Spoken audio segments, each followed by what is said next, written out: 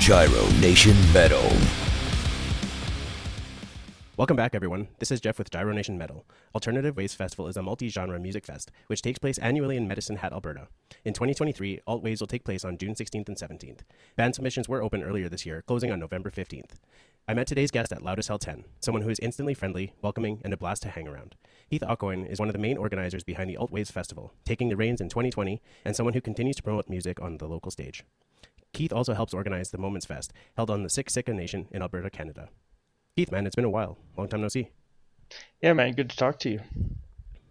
It's been a few months. Actually, first things first, did I say your last name right? Yeah, it's Aucoin, and then if you're French, it's Aucoin. Oh, fair enough.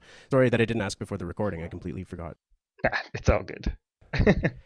This year was Loud as Hell 10. Was that your first Loud as Hell experience? Yeah, it actually was. And like me, you kind of went by yourself. Is that something that you kind of noticed is normal at music festivals? Yeah, well, it depends. Most of the time all the other times I've been to music festivals, I've gone with somebody. This year, I had nobody to go with, so I went by myself. But I knew that I would see a bunch of people I know from the scene in there, so I wasn't really going alone. But yeah, it seems like most of the time people go with big troops of people. Yeah, and it seemed like everybody was really welcoming, and I didn't really know too many people from the scene, so getting out there and getting to know everybody was part of the fun. Oh yeah, that was the main thing for me, to be honest. It's like the music is awesome and Loud as Hell was great, and I liked my time there. But the big thing for me was camping with the homies. The most fun I had was just all of my friends and really all the people I met, because I only knew maybe 8 to 10 people really there, and the rest were kind of acquaintances and people I hadn't met. So it was really cool to get around and talk to everybody, and I didn't meet any assholes. So I think there was one guy being carried out when he was too drunk, but I don't know if he was an asshole or just fucked up. Yeah, that happens. Yeah. Were there any expectations that you had that maybe differed from your experience?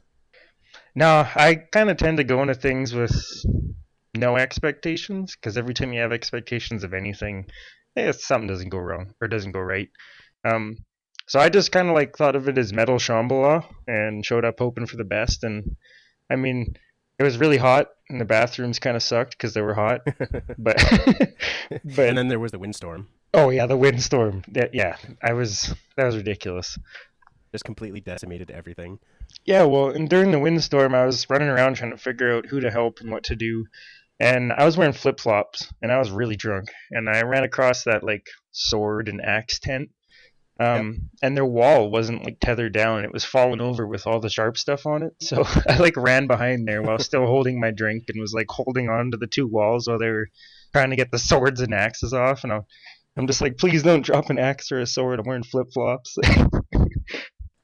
Yeah, that day kind of sucked for all the merchants. There's a lady there that did some awesome artwork, and another guy with a hot sauce stand. And yeah. That would have been a pain in the ass to pack up. Oh, yeah, for sure. And then, when I got back to the camp after, our camps were just completely decimated. People were holding tents down with whatever they could. I was like, oh, God. Oh, and then I saw people, taping together their tent pegs, or their tent poles and stuff like that, too. Yeah, Travis and Amber from Crimson Caliber had a bunch of poles snap, and we were just trying to figure out how to make them work for the weekend. The best part was that they fixed it for the second night, but then they still slept in the Sutton shelter there. Yeah. I mean, it was nice enough out. It was hot. It was gorgeous, yeah. When you were at the festival, did you pick up any ideas that you could adapt for alternative waves? Not really. Besides, the whole camping thing, but that's, another step I believe we'll get to in a few years maybe. For now I like what we're doing there, but I was just kind of surprised that they did a lot of stuff that we do. Yeah, it's hard to say, I guess. I was looking at the fact that they sell their own beer and stuff and got some ideas on how maybe we could take over doing that, but yeah, no, they were just a really well run festival, and of course I was peeking around trying to get ideas for everything, but we're fairly similar in a lot of aspects, so it was just nice to see a festival that's been doing it for longer than us and has more prestige than us, and yeah, see that we're not so different. I'm guessing that you're planning on going again in 2023? 100% if I can, at least, yeah. Awesome. If I have the time off work and whatever, Luckily, I get my schedule like a year in advance. So once I got it, I submitted for my vacation time, and they let me take it off. So I'm pretty stoked about that.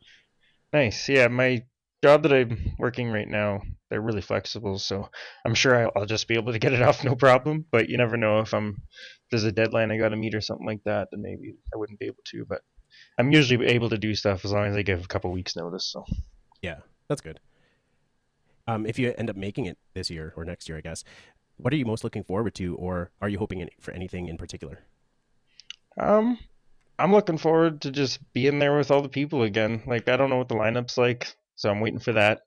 Um, But yeah, I'm just looking forward to being with all my friends again and camping in there. Like it's a crazy party in the campground, and I know the music's gonna be good. So hopefully it'll just be a little bit cooler. But I'm Yeah, looking forward to seeing everybody and trying to drag a few more people along with me. you know what? I would even be happier with like just a little bit more cloud cover, just Yeah, nothing like the even windstorm and not blistering hot. yeah, even just a little bit like instead of 44, 38. Like just give us Yeah. that. Yeah. You guys have a couple local breweries in Medicine Hat, don't you? Yeah, there's a few now actually. There's I think three breweries. There's Travois Ale House, and they're also a brewery. Hell's Basement Brewery, Medicine Hat Brew Co. And then we have like a little distillery called Grit City Distillery, and they do like gins and whiskeys, and I think they're getting into everything now. But yeah, specialty gins and stuff like that is their thing. Nice. Do you have a favorite brewery? Yeah, Medicine Like Hat Brew in Co. Okay. I think Yeah, I've only tried a few from Medicine Hat, and what was the first one you listed? Travois No, I can't or remember Hell's that. Basement. Anyways, Hell's Basement. It was Hell's Basement that I've tried before, but that was a while back, so I'm not even sure what they carry anymore. Yeah, Hell's Basement is more like crafty and like I don't know, hoppy, I guess, stuff that I'm not too fond of. And the Medicine at Ruco, they have like uh, an orangey kind of beer. I can't remember what it's called, and then like a red ale and the lagers and stuff like that. Like they're more traditional beer tastes. The Hell's Basement's just a little too hoppy for me. Tastes like you're eating a skunk. So you're not really into IPAs then? Not really, like a little bit if it's on the low end of the hop scale or whatever you call that. But yeah, not the crazy craft stuff that makes you make weird faces. I've accidentally ordered a bunch of them since I moved here to Calgary, and I'll drink them. But yeah, they're some of them are hard to get down. Well, and some of the names are deceiving too. You think it's like a stout or a red, and then it comes to you and it's filled with hops. I like it either Yeah, way, but and I don't know what the numbers are. Like sometimes the menus have numbers. So I'm like, I don't know what that is. as a rule, and it doesn't always taste like this, but as a rule, it's kind of like the higher the IBU, the hoppier it is. Yeah, okay, I figured that. So I've been trying. Yeah. Well, Yeah, it's definitely acquired taste. yeah. No, I'm more of like a hard liquor guy, Mm, to be fair enough. honest. Jumping back into music here, Moments Fest 2022 just happened in September. Am I correct? Yeah, yeah. September 4th this year. Okay. And then you said you were a stage manager. Yeah, I ran the outdoor stage. So there was an indoor stage at the Powwow Arbor, kind of in that big, huge room, and then there was an outdoor stage out the back. And then there's like a little skate park thing they set up in between Oh, the two cool. stages where the front door was and our stage was. Yep. And that was set up by Cousins Skateboarding. I believe they're from Siksika as well. So yeah, it was a really cool setup, and I ran the outdoor stage there. I like the skate park idea. That's pretty cool.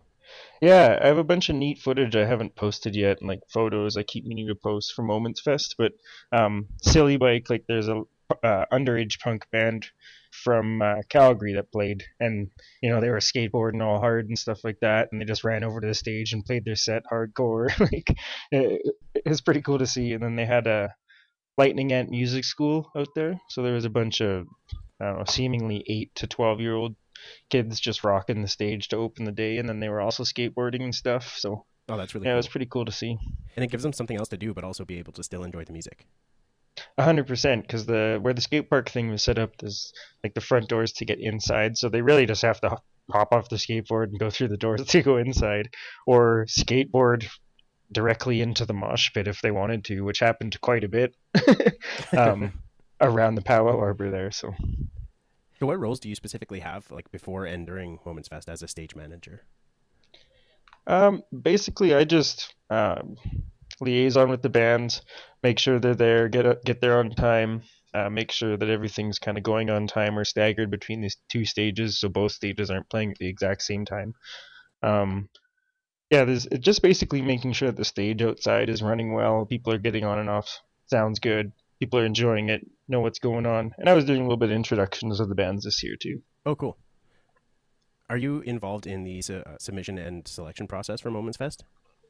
No, I'm not. That's done by Carlin Blackrabbit. He's kind of like the me of Moments Fest. Okay. He does all of that mostly himself, I believe. I'd want to get involved with that for sure, but I'm not the guy.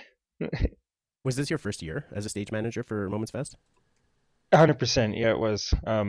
Carlin, his band No More Moments played the festival this year, and he saw how everything went, enjoyed his time there and everything like that, and he approached me and Mark Russell of the Calgary Beer Corps to run the stages for him this year. I think he asked us shortly after the festival Alt Waves this year, so Okay. yeah, it was cool to be a part of Hmm. that.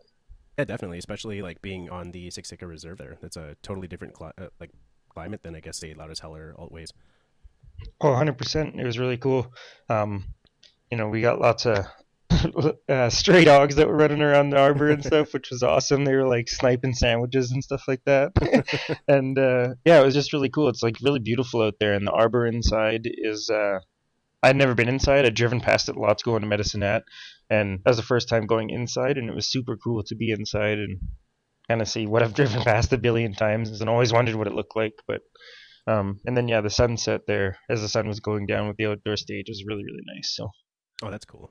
Especially like at the end of the day, and you still have the music outdoor as everything's darkening and getting cooler. It's a good way to end the day, I think. oh yeah, and it was blistering hot there too. Like I don't know, must have got to 40 out there even on In September September, 4th, and holy shit. yeah, we were dying out there. But luckily we had a sponsor in Liquid Death, and they supplied unlimited water for the festival, so we were all just double fisting Liquid Death all day and keeping hydrated. So Do you know how many bands normally submit for Moments Fest? Um, I'm not too sure. I'm not sure if there's a submission process or if people reach out to Carlin or if he reaches out to bands. This year it seemed like Carlin did reaching out, like I did this year for Alt Waves mostly. Um, it might go to a submission process this year. I'm not exactly sure. This year is a little bit weird for everybody. So And then, as you touched on, like you have a selection process for alternative waves. Band submissions will be closed at the time this episode airs. So, how is that going so far? And did it exceed your expectations? yeah, it's going crazy actually. So we have 160 some bands that have applied just a couple weeks in here. Um, in the opening hours of the submission process, we had bands from Nashville, Tennessee, and Long Island, New York apply, and they're actually really, really good. And throughout the whole process, we've had bands from all over North America apply, like numerous American bands, a lot of bands from every province in the country.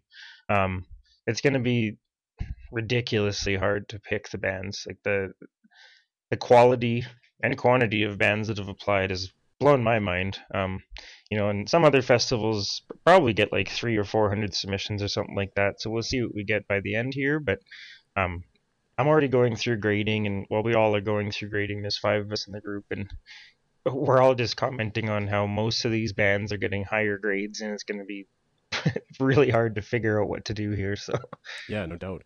And 160 bands applying for a festival that was essentially started before COVID, completely decimated, and then restarted again with somebody else at the helm. That's very impressive. thanks. Yeah, it's been a ton of work, and I just kind of decided that I would promote as much as I can and try to keep relevant as much as I could during COVID for the festival. And I knew that it would all lift eventually. And then when this year went as well as it did, it was just kind of off to the races. And it was definitely a transition and a hard process. And there's times even, I mean, I'm not gonna just stop it now, but the way that my brain works, there's times a couple weeks ago where I'm like, are we even going to keep doing this? Like, this is ridiculous. But it's tough, but it's super. I enjoy it more than anything I do, really. Um, it's become a passion, and yeah, I couldn't imagine not doing this festival at this point. That passion is extremely important when you're putting together something this big, and especially when you're taking in local, national, and international submissions. Like you want to put on your best foot forward, and if you're not passionate about it, it would kind of suffer. Yeah, and I think that might be because like people ask me all the time, how I do things or whatever, and I don't really know. Like I just kind of run with it. And I'm guessing that most of the ability to do things and whatnot comes from, yeah, what you're saying, passion, and then just kind of being able to multitask and stuff like that. But the passion is what really makes it everything because we don't make any money, so um, the passion has to be there, and I love it. Like I love doing all the extra shows we do, all the one-off shows that all of the money that we do make from those shows go towards the festival every year. I love doing the fundraisers that we do, like being involved in any show process possible. I just love it. And then the festival, like I guess you weren't at this year, but besides the stress face that people see from me, like the constant smile besides that, people comment all the time, like, you look like you're having the greatest time. You're not even really doing anything, you're just stressing. That just reminds me when your face became a meme on Facebook. That was hilarious. Yeah, and actually that was because my buddy was just taking a picture of the stage, and I saw that he was taking a picture, and I was like looking over the crowd smiling because I'm like, oh yeah, my buddy's enjoying this. And then people noticed that I noticed, and it became a meme. I was scrolling through some of the friends on Facebook that I made through Loud as Hell, and I'd say probably like a good 70% of them had your face as their profile picture. Yeah, and then like the week before that, or a couple weeks before that, it was Kevin Yeah. Rankin. Yeah. In his little The coconut cult of bra. Kevin. Oh yeah, yeah, Kevin's a legend. So putting together a multi-genre fest, what goes into choosing who will be performing? So it's quite a hard process because like we want the highest quality acts possible, but we also want to have acts that are coming up, and then near the top end, like headliners and co-headliners, bands that are more well known or more mainstream. So um, we open up the submission process and we get all these bands in that apply. Once we close the submissions, we go through and we grade them all at a 10.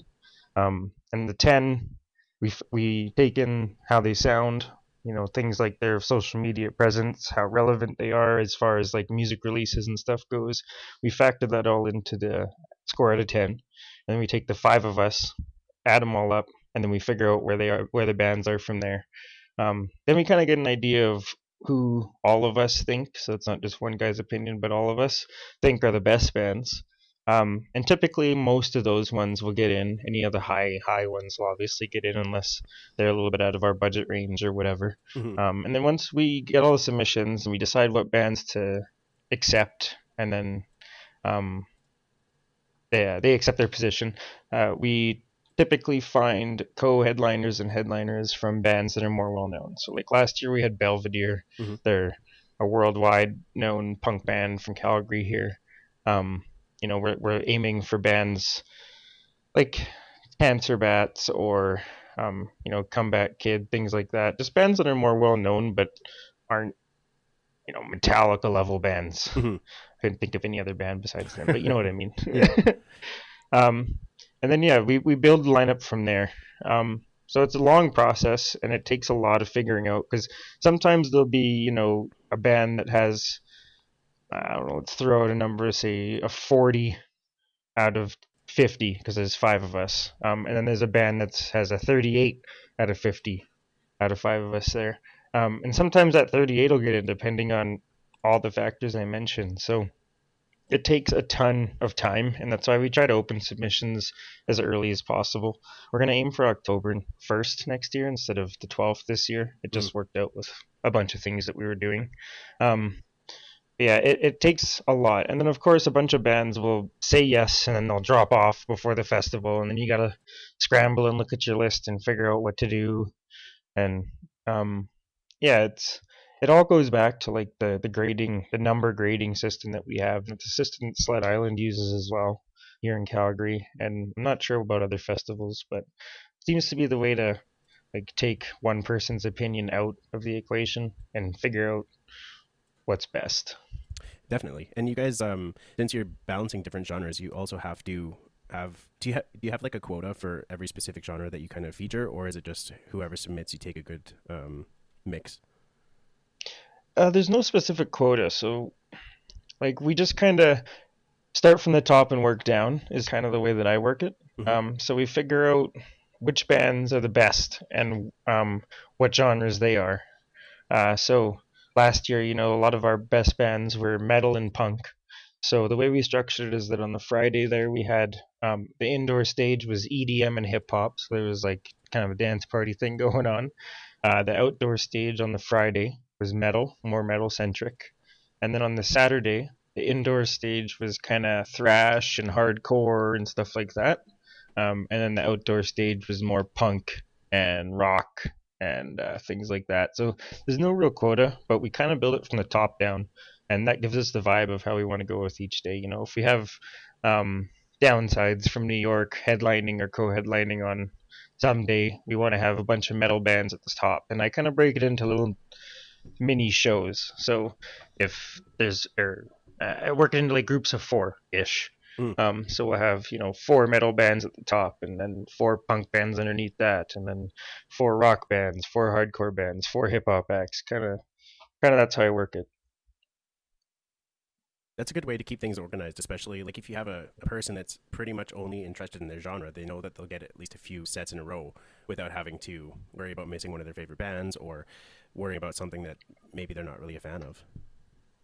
Yeah, and we actually work it so it's staggered as well at Alt Waves. So if you wanted to, you could see some of every band. There's usually about 5 minutes or a few minutes of overlap on each side. So if you're seeing one band, you might have to leave that band a few minutes early to go inside to catch the start of the next one or whatever. But we kind of have it set up so that if you wanted to, you could just walk between the 2 stages and see stuff all day.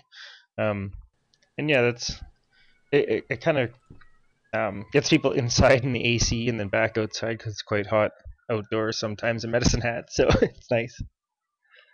At least that way you can go in and out, like you said, balance the temperature, and then you can pretty much hit every band. So if you want to be at the stage the whole day, you will be.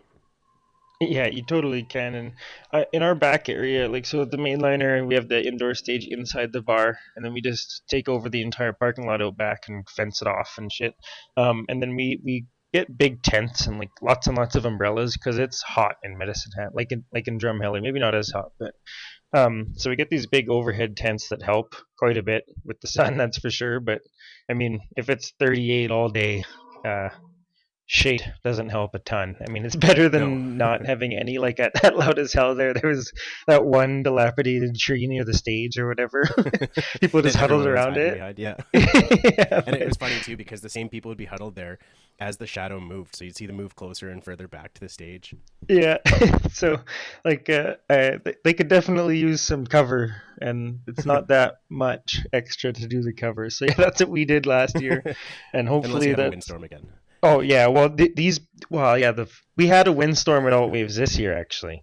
So there's some video out there. Die Another Day's playing, and just at the end of their set, the wind gets crazy.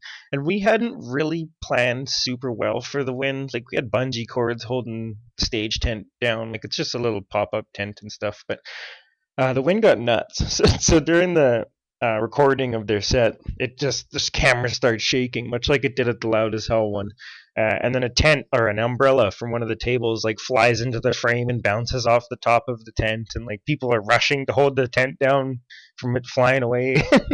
It was just pandemonium. But luckily it only lasted a little bit, and it wasn't quite as bad as the Loud as Hell one. So this year, and actually on the Saturday after the windstorm, those big tents that we had ordered in were anchored into the concrete, so those ones aren't going anywhere. But nice. Yeah, we ratchet strap everything down as much as possible, and this year we're thinking of that ahead of time. We're gonna ratchet everything down just in case. And of course those big tents, they're like a section of 20 foot by 40 feet. That's all anchored right down to the ground. So good, that'll probably prevent a lot of damage. Yeah, definitely. Luckily we didn't have any damage, but people were scrambling to hold stuff down and get umbrellas down and stuff like that. So what's really cool is that people come together at times like that. Even if you have nothing to do with the show, people were trying to help everything stay together, and then they did their best to get the next band on stage. Oh yeah, 100%. Even at ours, there was just drunk dudes holding onto the tents, just a guy on each leg holding it down, the tent's covering the sound booth because it was raining and stuff too. And we had people holding the stage tents down, and people holding the ticket booth stuff down, chasing down everything for us. It was awesome. Like everybody really pitched in like they did it loud as hell, and it was kind of weird to see that, they had a windstorm, we had a windstorm. Maybe we should plan for that now. This year, did you guys notice any more submissions from specific genres? Like any Um, higher percentage, I guess?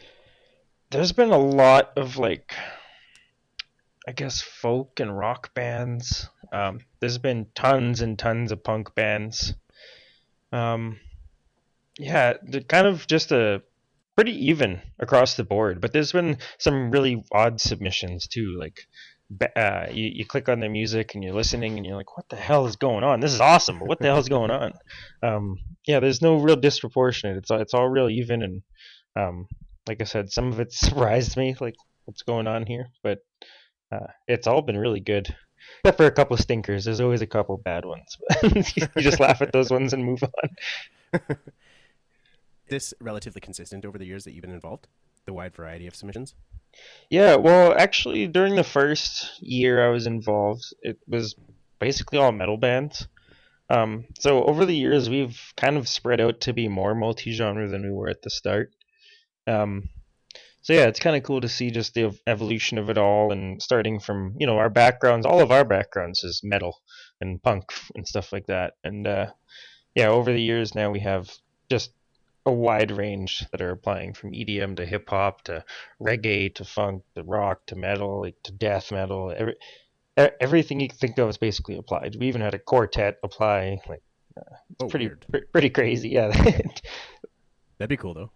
yeah, it would be their jazz quartet from Calgary here. I guess I don't Interesting. really want to say who they are yet, but yeah, I'd go and see that. That'd be sick. yeah, they're cool. I listened to them. They're awesome. And you said earlier before we started recording that you have, or maybe it was during the recording, but you said you have 40 bands that play alternative waves, correct? Yeah, about 40, give or take. I think this year we had like 38 or something like that, and then in 2019 we had 42.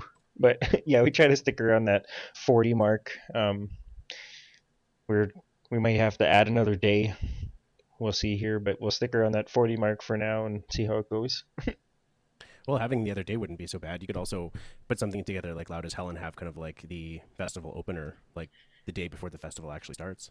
Yeah, I'm actually almost certainly doing that this year. We've discussed that. The kickoff party sounds like a great idea. Our festival starts on the Friday, of course, like Loud as Hell did. So if we did something Thursday night, anybody who's in town, like, they'd get to go have an awesome time. So Yeah, that would be awesome. I like the kickoff party there because it seemed like a little bit more local. Obviously, it was a smaller bar in Drumheller there, and it was cool because like it was just so close and it got kind of everyone together. And that was my first festival, but it was also one of my biggest shows that I've seen since COVID. So it was it was good to get right back in the atmosphere. yeah, it's really cool. Like neighborhood, whatever that Yep, place was neighbors called. bar. Yeah. It's about the size of the mainliner as well. So Mm. the inside is about that, and the parking lot's obviously outside and bigger. But doing shows at those smaller venues is always a great time because it seems like, well, it feels like you're packed together because you are. And Yeah, then that everybody is true. seems to be a bit more friendly. Like we have no issues at any of our shows, pretty much ever. And that, of course, doesn't really have anything to do with the room, but I like those smaller, intimate shows. The bigger ones are fun, but like the smaller ones are where it's at. For me, it's more personal. Like you get a lot closer to the stage. You're able to chat with the musicians. A lot of the time, they stay in the crowd afterwards. Oh If yeah, you have like a gigantic, I mean, Loud as Hell is not very big in the grand scheme of things, like compared to Vakken or something like that. But yeah, the band still stayed there. However, some of the bigger bands, they'd come, they'd do their set, and they'd leave. So that kind of sucked. But it was awesome being able to camp in between a bunch of the guys who stayed there, and a lot of them stayed there for the entire time. yeah. It was really cool with like alternative waves and even our one-off shows with the Dayglow abortions or ripcords or whatever. Like they're there at the start of the show. They're there to eat food. They're there to drink some beers, and then they play and they stick around, and you can talk to them. They're right there. Like Belvedere was just hanging out at the festival all day Saturday. Well, maybe it wasn't all day. Like from 5 o'clock on Saturday, just sitting there. You go talk. People were just going over and talking to them. And um, yeah, it's really cool to be able to do that. Like Steve from Belvedere for me is one of my favorite musicians. Like Belvedere is one of my favorite bands of all time. So it was crazy just to be able to talk to them and see them sitting there having food and drinking beer, enjoying the music just like everybody else and stuff. And um, yeah, that's kind of the cool thing about the smaller festivals or shows is, like you said, they're right there. They have nowhere to go really. They can go hide in the Yeah. alley or whatever. But Yeah, and then everyone can see you leave, so they'll probably follow you too. oh yeah, yeah, that happens for sure. Like when Murray would go out for smokes or what, like the lead singer of the Dayglows, people would go outside for sure with a joint to hear about what he has to say about the New World Order or whatever. What is your involvement in the local scene and putting on shows? Yeah, so all the shows that we put on, we pay the bands from either the door or the bar, depending on the situation, or sometimes guarantees if they're a bigger band like Dayglows. And then anything we do make, so if we make $100 or $300 or whatever it is, we just take it all and stick it back towards the festival. So throughout the year, we kind of build like a festival fund, and that helps pay for things like sound and stage or bands or whatever, so that we aren't just going to the festival with nothing. Because all we have for the festival is it runs off of like my bank account and whatever we make at these shows. It's hopefully sponsorship. Like we do get sponsorship as well. It's really small sponsorship, so it is what it is. But we're gonna work on that more this year. So yeah, these one-off shows that we do are an awesome time. Like they're one of the favorite things we do. We get crazy shows going. The locals all come out and support it and love it. And like our scene was kind of dying in Medicine Hat, or was dead basically. And so it's nice to see the revival of it and people really appreciating it. Like people come, some people, certain ones come to every show we do. And then yeah, like I said, we take all that money, put it towards the festival, and try to do something really cool for Medicine Hat and for the Alberta scene. Well, that's proactive, and it's also keeping you busy year round. Like you are planning for this in June or kind of like early summer, then it gives you something to do in like little steps along the way to make sure that you're A, not blindsided, and B, you're still in the groove when you have to put something so large together. Oh, for sure, and like it keeps us in the groove, keeps us relevant, keeps people have something to do because there's nothing to do in Medicine Hat. Like people there will know there's nothing to do. So Yeah, there's like like two these, bars. yeah, exactly. And these shows give some people something to do. And then I want to do more things like this, but we also do fundraiser shows, and like those give back to the community. So, for example, we did a show in Medicine Hat last year that was for the Mustard Seed and the Recovery Center. So we took in donations, money, and items, and donated to the Recovery Center and the Mustard Seed. And then here on November 12th, coming up in Calgary, we're doing one for the Bear Clan Patrol, which is an Indigenous run, independently run homeless outreach program that works in downtown Calgary. Um, so doing stuff throughout the year allows us to kind of take some shows off, like so we know we aren't making any money. We know the bands aren't making any money, but do these fundraiser shows. And I mean, it's a lot easier to do them and have bands donate their time to a good cause if you're doing stuff all the time. Because if you just reach out to somebody like, hey, will you do this show for free? People kind of kind of hesitate, right? So yeah, keeping relevant in the scene um, allows us to do so much more. Like we were also invited to do music for the Canada Day event in Medicine Hat. They have a skateboarding event called Beat the Heat. It's like an amateur skateboarding event, and they invited us to do the music for the kickoff and party and free barbecue. So um, just doing stuff in town seems to allow us to do more stuff in town, if that makes sense.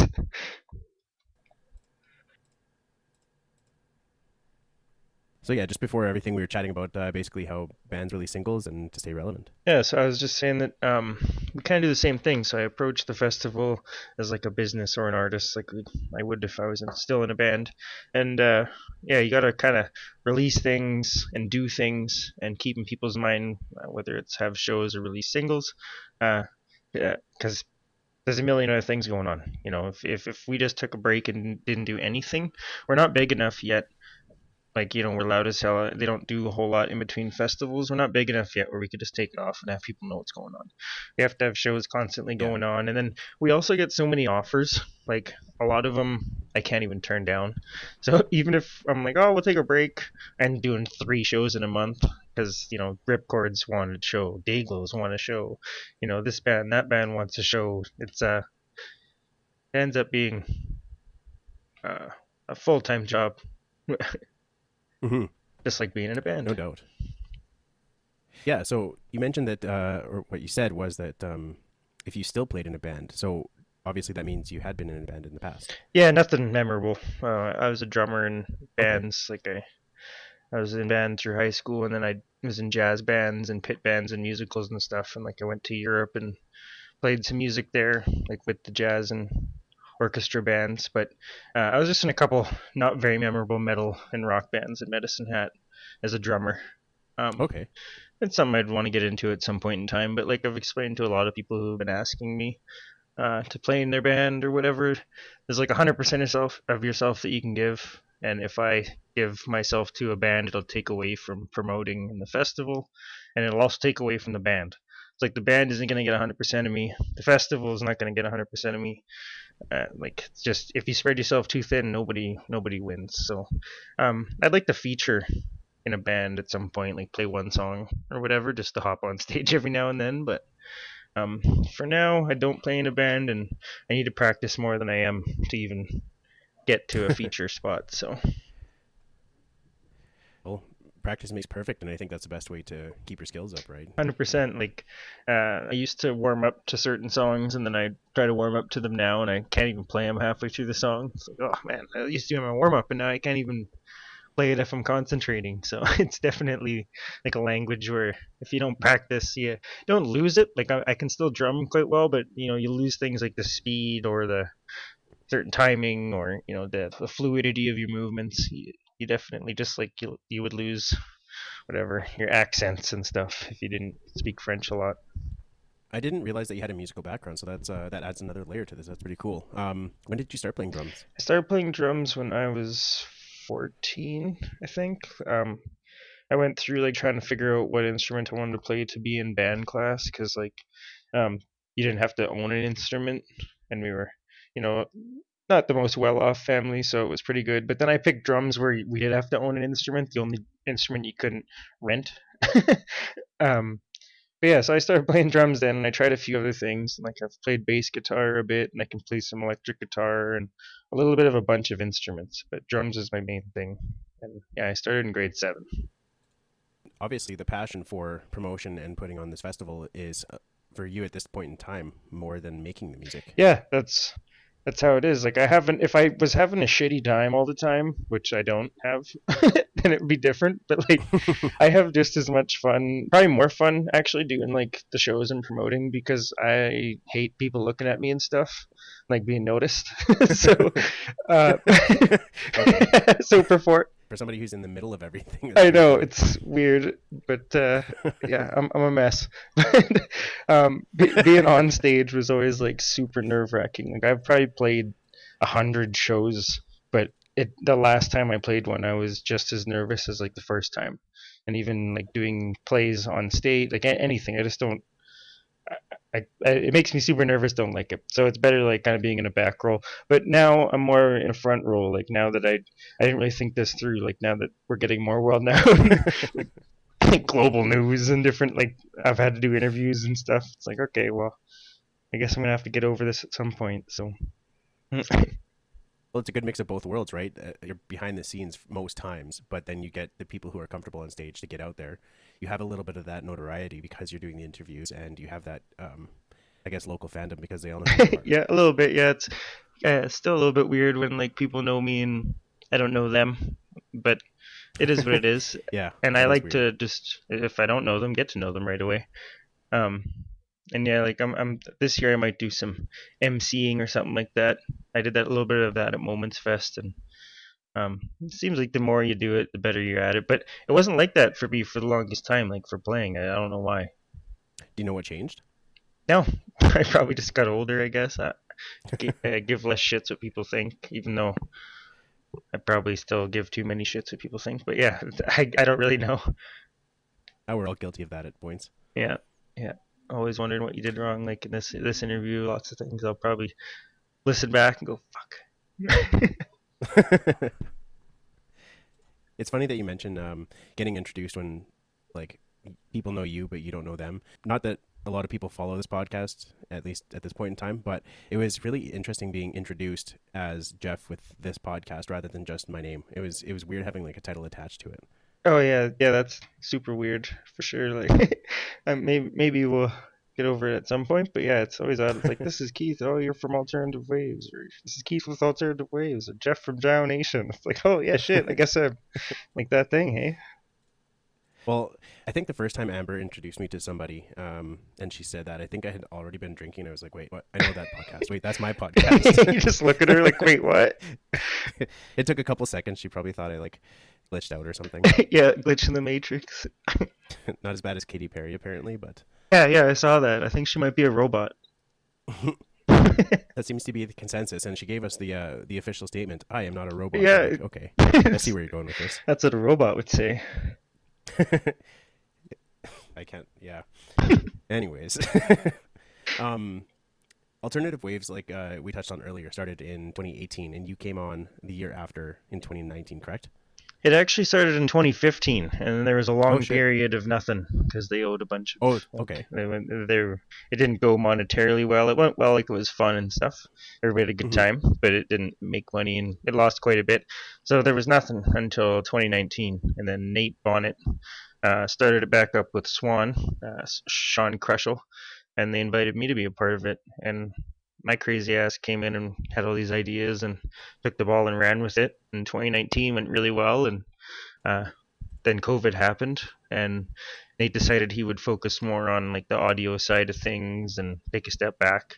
And so I took over, and then just ran with it more. Like it's been me chasing like the cheese wheel down the hill, like all those people do. That's what it seems like at this point. You were kind of approached to take control in a way, and I'm wondering what made you the guy? Why did they approach you? Well, so when they brought me on, it was because it was to be like a part of a group. So there was 4 or something people then as well.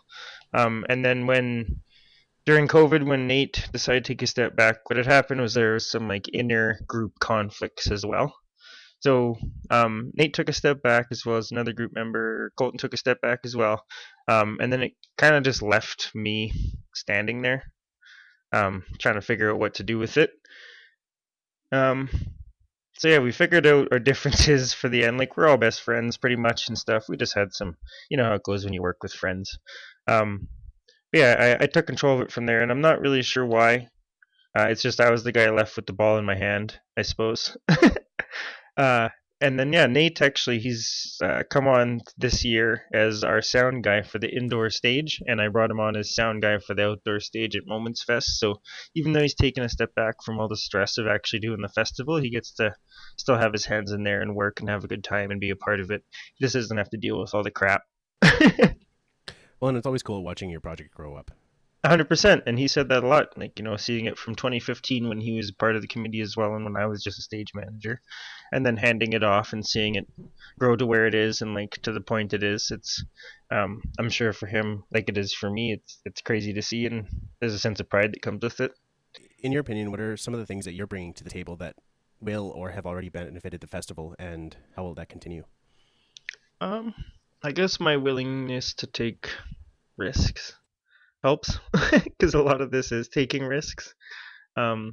Shows typically aren't known to make money or anything like that, so just the fact that we can maintain above board and like put it towards the festival and not lose our asses on the festival and stuff like that, it takes a lot of willingness to take a risk, and then navigate the waters as things come up. I guess it's just like my hard-headedness that helps the most, is the easiest way to put that. Mm-hmm. Well, that makes sense. And you have to have a little bit of that if you're going to be confronting your challenges, right? Yeah, for sure. And I guess I also really, like, I have good interpersonal skills. I enjoy people for the most part.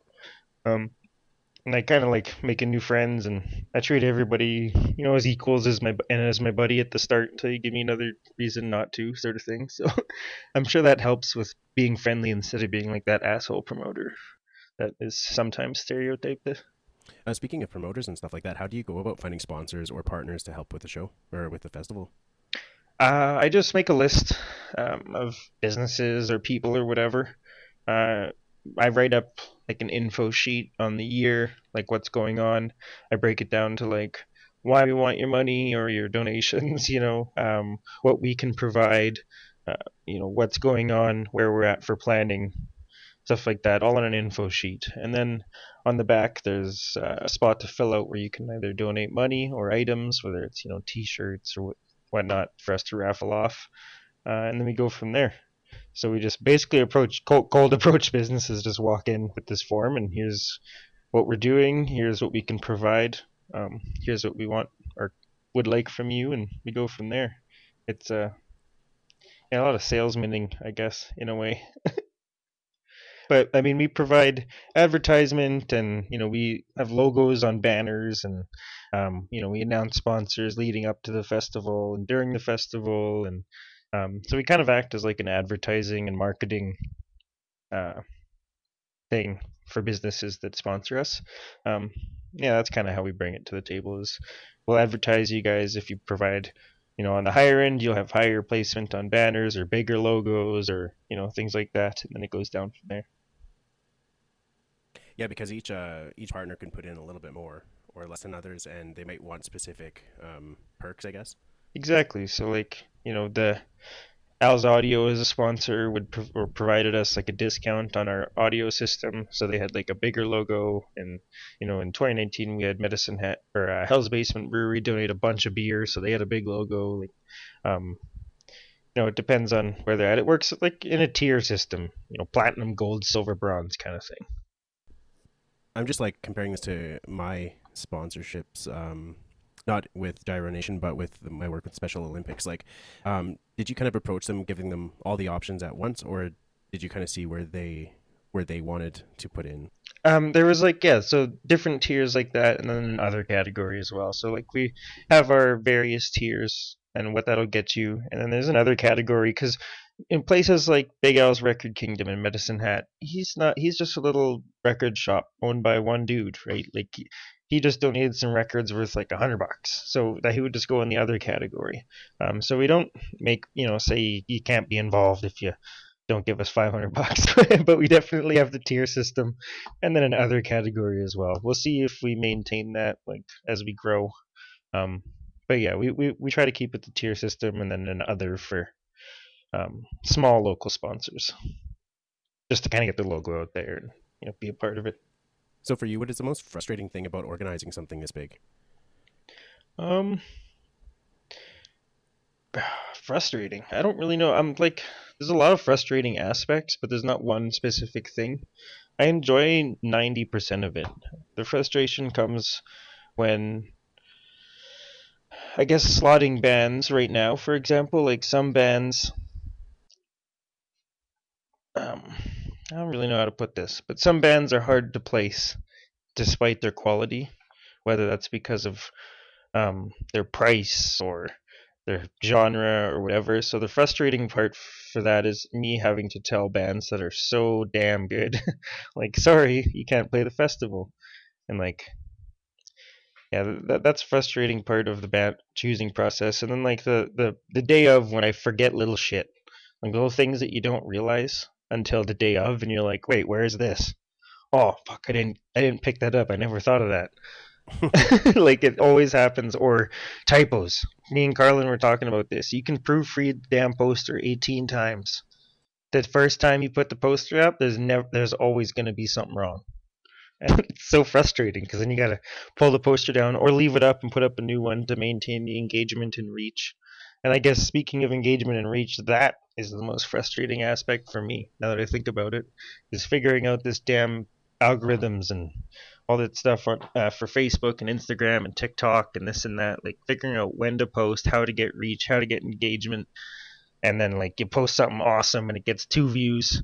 You post something garbage and it gets 5,000. It's like, what is this? Yeah. So there's my answer: technology and the internet. It's an old man yelling at clouds. That's what's frustrating. On the flip side of things, what would be the most rewarding aspect about something like this? Definitely like when I'm standing at the show or the festival and I'm looking around and everybody's having an awesome time. That's my favorite part. Is just like standing there and looking around the room and everybody's having a great time. And like at the day glows, my dad was there and he was singing along to the day glows when I looked around the room at one point. Like my friends moshing, stuff like that. Like that's my favorite part, is seeing everybody have a great time. Yeah, I can see that being a draw for sure, especially like not only for you but for the bands as well. Just to see what they're doing puts people in that kind of mentality. Oh, for sure. That's like our main thing, is the energy and the vibe at all of our shows and the festival is like positive, high energy. Everybody's having a great time, getting along, kind of thing. Like that's the best part of this. If you could have the ultimate lineup for alternative waves, not necessarily for you, but for the festival, who would you include, say, in the top 5 bands? For this year, like in what we could reach possibly within grasp, but not with budget this year. Let's just say, well, however you want to answer that. I'm good with if you wanted something like realistic, or if you had like, say, this is how I would like the festival to be, if that could be it.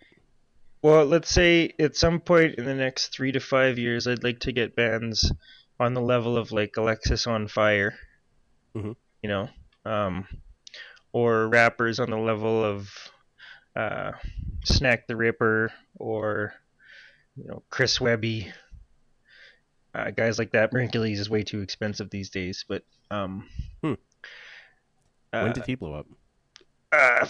2000, must have been, I don't know, 14 or something like that. He blew up big. Oh, I'm way out of touch. Yeah. Out of touch. Yeah, he's way big now. He wouldn't even. I don't even think he'd come play Medicine Hat if it wasn't like the big arena kind of thing. I don't want to name his price, but I'm pretty sure we got a price from one of his guys, and it was like, what? We can't. That's not possible. Or Afro Man. Afro Man would be a sick draw. I'd love to have him, and we have a price from him. He's reasonable. We can't afford him though. But yeah. My apologies. The rest of the conversation was not recorded due to a recording malfunction. Thank you for tuning in, and we will see you next time on Gyro Nation Metal. Please don't forget to like, share, and subscribe. The podcast can be found on Twitter, Instagram, and Facebook. If you would like to support this podcast, please consider checking out my Patreon. Thank you.